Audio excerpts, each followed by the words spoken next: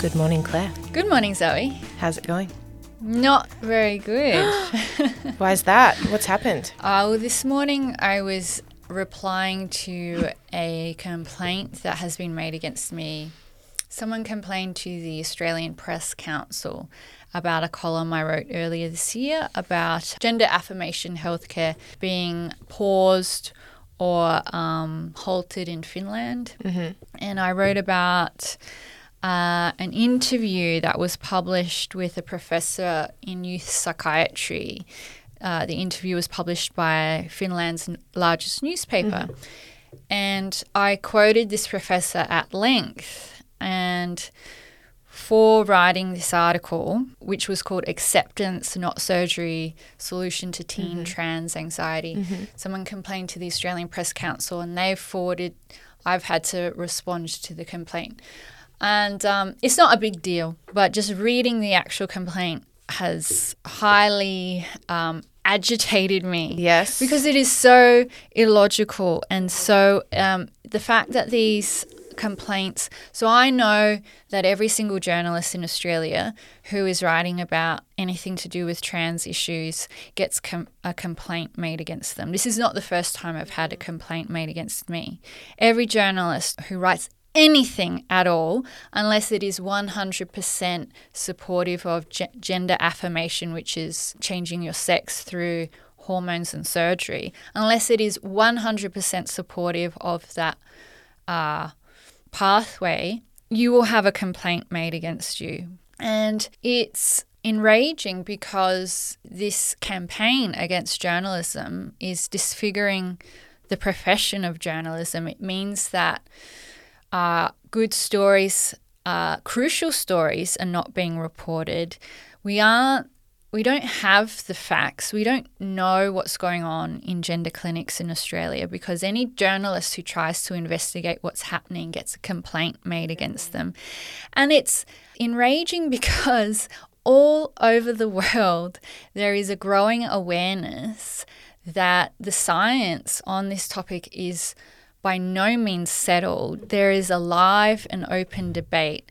Countries like I reported, countries like Finland, countries like Sweden, countries like the UK have paused the prescription of puberty blockers for children, with the exception of them being used in clinical trials which have very strict ethical parameters. And the fact that here in Australia we cannot even report on what's happening overseas is, it has angered me. It's a scandal, basically. So the Australian Press Council, I think, has been corrupted by an activist group, and I believe that activist group is called GLAAD. Yeah, which is an American organisation, I'm pretty sure. Because in Australia we have our own lobby groups, trans lobby groups, the biggest, almost a known one being ACON, usually, who write media guidelines for media organisations, for example, the ABC. But it appears that GLAAD, who's written an advisory guideline for the Australian Press Council, of which the Australian is a member. Yeah. And publications don't have to be members, they choose. Yeah, right? Yeah. So, I mean, journalism is a profession, and like other professions, it's self-governing. So if you're a doctor, you become a member of, the Royal Association of General Practitioners or whatever. And so there are self-governing bodies which try to police the profession. And it's reasonable for a profession to become a member of a council that has a broad set of criteria for media standards and fairness. It's reasonable, and the Australian are a member of the Press Council, Fairfax Papers, lots of other little papers are members, and they give the Press Council money. And it's really a matter of prestige. It's a matter of saying, look, we hold ourselves to high standards. We support an independent council which is tasked with answering or responding to complaints made against media organisations, and we will police ourselves. Like if we have a complaint made against us or upheld against us, we will police ourselves and improve our standards. So far, so good. The problem is that, as we know, the transgender lobby is populated by some extremely aggressive activists who do not adhere to the normal standards of logic, evidence and rationality that other people do or other professionals do.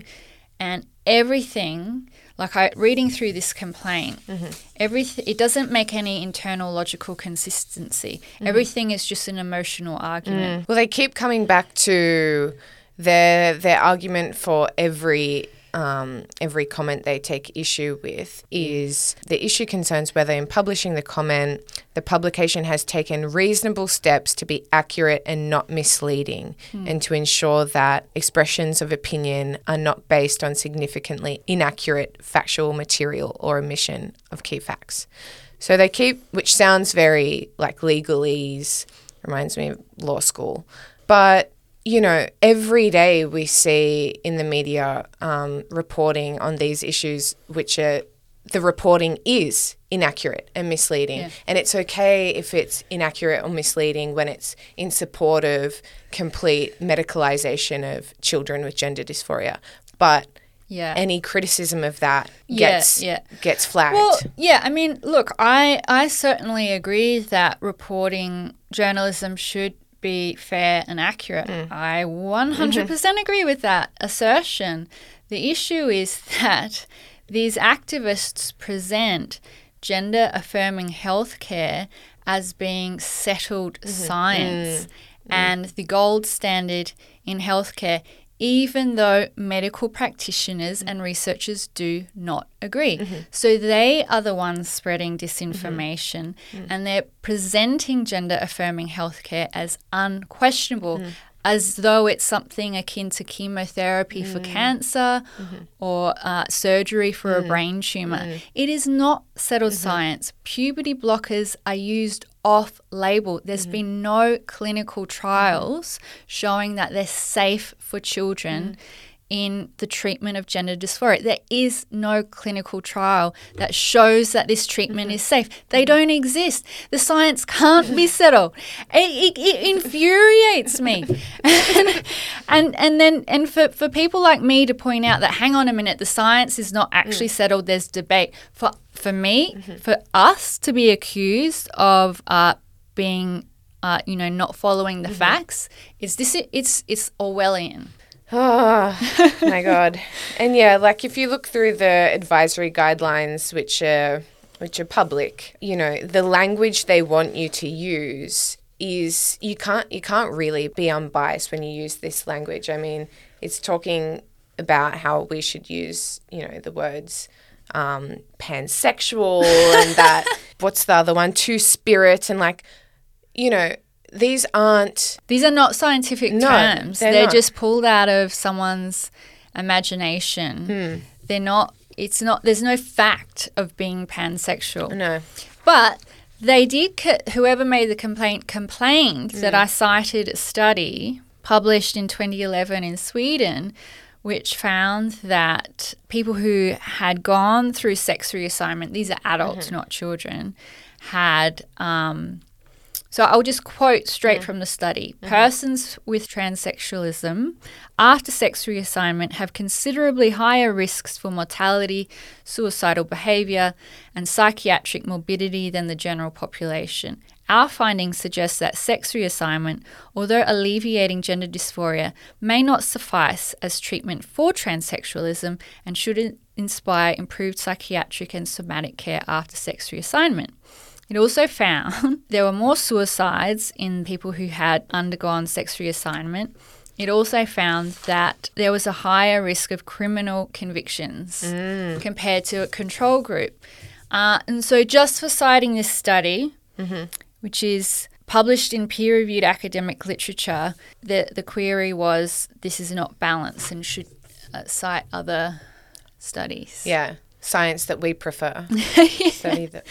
Oh, and another study that was carried out in Finland in 2019 found that among 52 adolescents who started gender reassignment treatment, only those who were well functioning before treatment continued to do well after treatment. Those adolescents who are already suffering from psychiatric disorders continued to do poorly after gender reassignment. The researchers concluded that medical gender reassignment was not enough to improve functioning and relieve psychiatric comorbidities. So the complaint said that, well, gender affirming healthcare is not supposed to treat comorbidities. Wow. It's supposed to just treat gender dysphoria. But then the very next point of the complaint is that gender dysphoric children or teenagers might have read my article and might feel suicidal about it, so it needed to have a reference to a suicide hotline. I mean, give me a break. I love your response. This is ridiculous. Give me a break. Firstly, teenagers are not reading The Australian. One, it's paywalled quite considerably, and it's for wealthy boomers. It's for wealthy white men in Australia, which is fine. We love wealthy white men.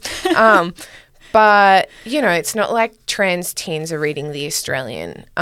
So they've said you should have, or the Australian should have made reference to a suicide hotline, provided those services there. But that you concluded. The point is that I cited a study saying that kids who were not well functioning before they got gender reassignment were not well functioning after. And so obviously you have to take into account comorbidities. I mean, we get told every single day that if kids are not affirmed in their real gender, they're going to commit suicide. So that's the argument. It's a type of emotional blackmail. You have to let me transition, otherwise I'm going to kill myself. The point is that if a child is so distressed that they are suicidal, there might be other issues going on rather than just gender dysphoria. And those other issues have to be investigated. There could be issues of trauma. There could be issues of, family disruption. There could be eating disorders. And as we know, there are lots of teenage girls who are on the autism spectrum who are going down this pathway of transitioning. Now, obviously, these comorbidities have to be investigated, and it could be that these comorbidities are related to suicidality, not gender dysphoria. So advocates of gender-affirming treatment can't beat everyone over the head with this emotional blackmail saying, if you do not let these kids transition, they're going to kill themselves, when perhaps there are other issues such as depression, such as eating disorders, such as trauma. You have to be able to separate them out. Otherwise, and if you don't want people to start investigating comorbidities, then you have to stop using comorbidities and suicidality as an emotional tool. Yeah. Well, it's the one argument they always use. It's like scraping the barrel, really. The bottom of the barrel. Yeah, it's like I said, there's no recourse to logic or rationality or internally consistent arguments. It's just emotion and the most extreme forms of emotional blackmail there are. Yeah. I mean, anyone who's been in a relationship with someone with a personality disorder recognizes this type of argumentation. If you're in a relationship with someone with borderline personality disorder, if you're having an argument, they will turn around and tell you, I'm going to kill myself. It's the most extreme argument you can come up with, and it's a sign that someone is quite profoundly disturbed. Yeah, it's very manipulative. And I'm not even sure if it's the kids themselves who are threatening it as much as the parents of these kids or the activists, the adult, members of this community who are speaking on behalf of the children. But are they really speaking on behalf of the children, or are they using children as a pawn to get what they want, which is power over journalists like yourself or Well, it's become a meme. It's become a meme, and I wouldn't be surprised. Like, I'm sure there's lots of kids and there's lots of teenagers who are distressed and who are going through the normal angst and quite extreme angst that is associated with growing up and teenagehood. Like I wouldn't be surprised at all if there's a certain proportion of kids who are quite stressed, but it has become a meme, and I think that it's being promoted as a tool or as an instrument for people to get what they want. So if you go to see a doctor, I mean, activists will tell kids if you want to transition and get hormones, whether it's testosterone or whatever, you go to the doctor and you tell them you're suicidal. I mean, it's like they're teaching kids how to manipulate doctors, essentially. And doctors have to be very, very wary and very cautious. And I don't blame doctors for wanting to have nothing to do with it, to be honest. I read reports of some child psychiatrists just closing up shop. Really? Saying, I do not want to have anything to do with this issue. And I don't blame them, to be honest. Or people who go in the opposite way and make a career out of it and say they're, gender therapists or specializing in children. The worst example would be plastic surgeons who see an opportunity to make a buck. Make bank. Creepy. Very creepy. Okay. We also wanted to talk about on a different topic, but you're reading a really interesting book at the moment. You're telling me about it. Yeah. What's it called again? The Rise and Fall of American Growth. What's it about? It's a book about economic history. And it's about how, the book is about America, but there's a lot of parallels with Australia. And it's simply about the differences in the economy in three periods, 1870 to 1920, and then 1920 to 1970, and then 1970 to now. And so the period of expansive economic growth happened between 1920 and 1970, and there was a lot of growth between 1870 and 1920, not as much. And then since 1970, growth has stagnated. And this economist is looking at the reasons why, and there's complex reasons, but it's a fascinating book because it's very well written. And I've just been reading about what life was like back in 1870 in America, but it would also have applied to Australia. And most people, something like 46% of people lived on farms. So my ancestors, when they came to Australia, lived on farms up in Queensland. There was no running water, no electricity. The women had to haul water into the house, like buckets of water. They'd have to haul in buckets of water. That's the real CrossFit. Yeah. The author estimates that women had to haul in something like 32 tons of water a year because they had to wash everyone's clothes. By hand. They had to heat the water over the fire. No internal heating. There's no heater. There's no water. You can't have a bath whenever you feel like it. You have to haul in water into the house and heat it up over the fire if you want a bath. So people had a bath once a month if they were lucky. And you think about what life was like. And then you think, they had 10 kids, 15 kids to a family. Part of that was hedging their bets for the future, right? Well, a lot of their kids died. Yeah. Yeah. So for a very long time, about 40% of kids who were born didn't make it to their first birthday, which is absolutely tragic. And, when we think about, whenever I go through periods of stress and hardship, I do think about my female ancestors and what they would have gone through. And I think, you're a little princess, Claire, get on with it. Because it was nothing like what our ancestors had to deal with. And then the men had to do all of the hard labor on the farm, dealing with the animals, preventing the animals from dying during winter.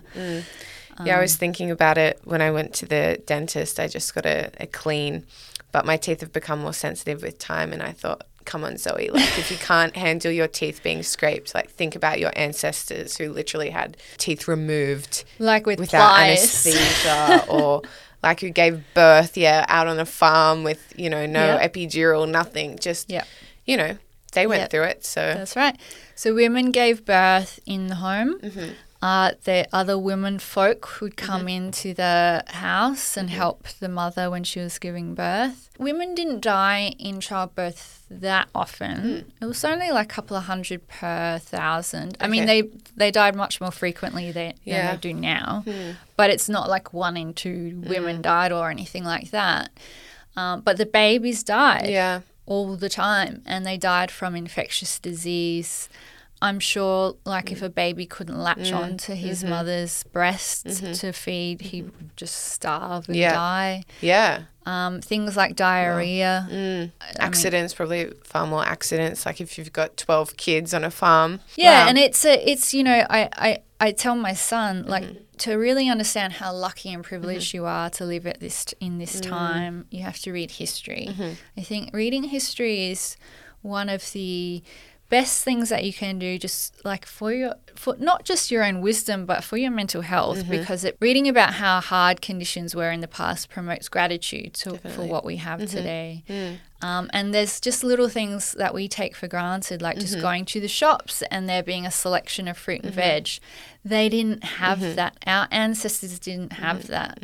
They didn't have a variety of fruit and veg to eat. So they ended up with scurvy and rickets and constipation. And why do you think it's such a uncomfortable idea for many people, both on the left and right, to entertain the fact that things were worse before and things are better now? It's like people always want to romanticize the past. It's a huge thing on the left to romanticize the past and particularly to romanticize pre-modern cultures, so hunter-gatherer cultures, because Tribal life. It goes back to the philosophies of Rousseau, who argued that, man was this pristine creature, and then civilization corrupted him. And then on the left, because the left is skeptical of markets, they don't like the idea that capitalism has been a miracle. And the reality is that free markets have given us a variety of fruit and veg to eat at the shops, lots of cheap clothing. That the free markets have given us indoor heating and air conditioning. I mean, all of the washing things, machine, so that women don't have to spend so much time manually doing stuff. Yeah, exactly. It's really improved the lives of women. Yeah, that's right. And a lot of people. A lot of people assume that women's liberation was an entirely political movement, but if it weren't for the technology, which was for the most part invented by men, if it weren't for the technology that came out of capitalist patriarchy, we'd still be there slaving away, scrubbing clothes day in and day out. So there's an inherent skepticism towards capitalism and markets, so it leads people on the left to have this fantasy idea that life out in the jungle without civilization is somehow this, like, it's just wonderful. But then if you read the best book on what life is like in hunter-gatherer societies is Noble Savages by Napoleon Chagnon. And one of the things that stood out to me, apart from the violence towards women, but one of the things that stood out to me was, like, they have no toilets. Wow. So there's a little tribe in the middle of the Amazon. There's no toilets. They just go out a few meters away from where the tribe lives to, get it done. Yeah, and so the whole place stinks. Like, if you like living if you imagine going somewhere in a city where there's no toilets and people are just like defecating on the streets. Byron Bay, Splendor in the Grass time. And people are just defecating on the street, and you have to like to sit next to someone's feet. Like, good luck to you. Horrible. Yeah, and then the disease is that spreads. Yeah, but it's a fantasy. Yeah. Life without flushing toilets, without running water, without electricity is shithouse. Yeah. And then recently on the right, there's been this resurgence of, like, return to the land, make America great again, like, bring back the golden era of Australia as well. There's a lot of nostalgia. Yes. Yeah. There's a movement on the right towards something called post-liberalism, which I think it's kind of an incoherent movement. But part of what they criticize in modern society is that we don't all follow the same religion and we don't have shared values. And I think, sure, you can make a criticism of modern society that we're too individualistic and we don't have shared values, and there are some social maladies because of that. But I think in general they're too negative and too pessimistic with regard to what we actually have. It's like the glass half empty kind of outlook. I think anyone who doesn't look at what we actually have and the low rates of babies dying or children dying in childhood, and the fact that we do have so much leisure time, and my male relatives do not have to be subsistence farmers. They can go to university, get educated.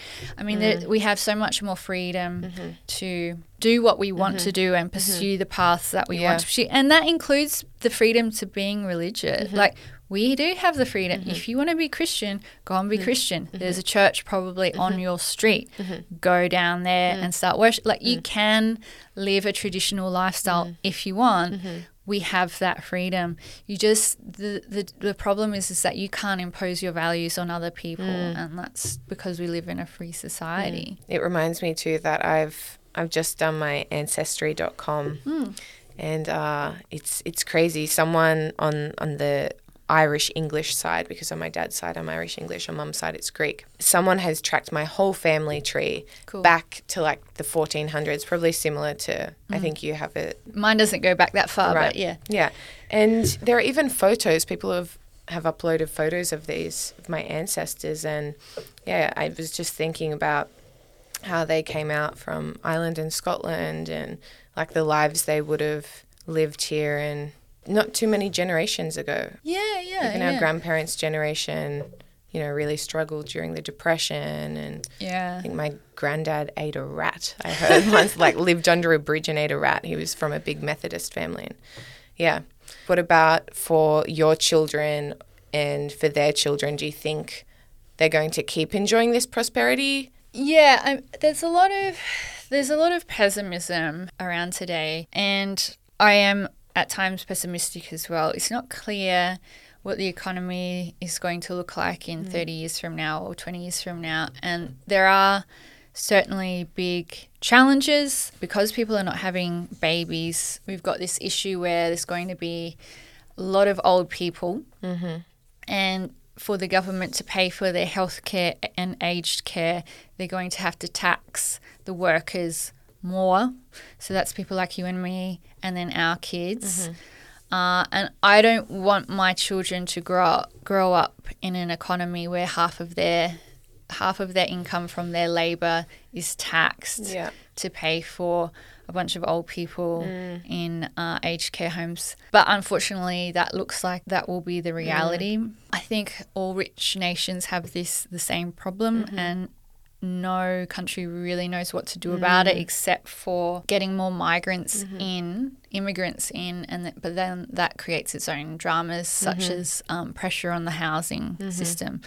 Culture. So I think we do have serious challenges. However, I am optimistic that I'm a techno-optimist, and I do think that artificial intelligence is going to make us more productive, and that it's going to free a lot of us up, particularly us people who are knowledge workers, I think already artificial intelligence has helped us in our work. It's just made us quicker, right? And I don't have to, if I have a question to do with marketing, I don't have to go and buy a book and read an entire book about it. I can ask ChatGPT and it will give me cliff notes on a particular marketing question. ChatGPT has helped me edit my own columns.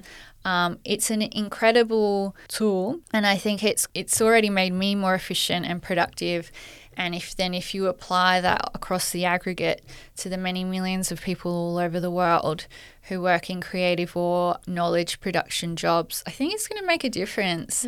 And every time a new technology comes around, people get scared, but I'm excited because I think it's going to make us work better and give us more free time to do the things that we really want to do, such as like go to Pilates or go to the beach. I wanted to say one more thing, Sure. which is that we have a social. We have a social in exactly 1 month in Melbourne. Great. I think we've got only about 10 tickets left. Great. Really looking forward to that. Yeah. Really Really looking forward to meeting everyone in Melbourne. Yes, can't wait. Claire will be there. Iona will be there. You will be there. Holly And- Lawford Smith. A few other figures. Notable in the space. people. You might not want to be named, but yeah. It's going to be great. And then tickets have just gone on sale for our London social on the 3rd of November. Extremely exciting. Yeah, that's going to be a big one. Yeah. So, yeah, check out our website. Yeah. for And I hope tickets. to see all of you guys there. Yeah. Everyone who's listening, London and Melbourne. Yeah. See you there. Thanks, Zoe. Bye, Claire. Bye.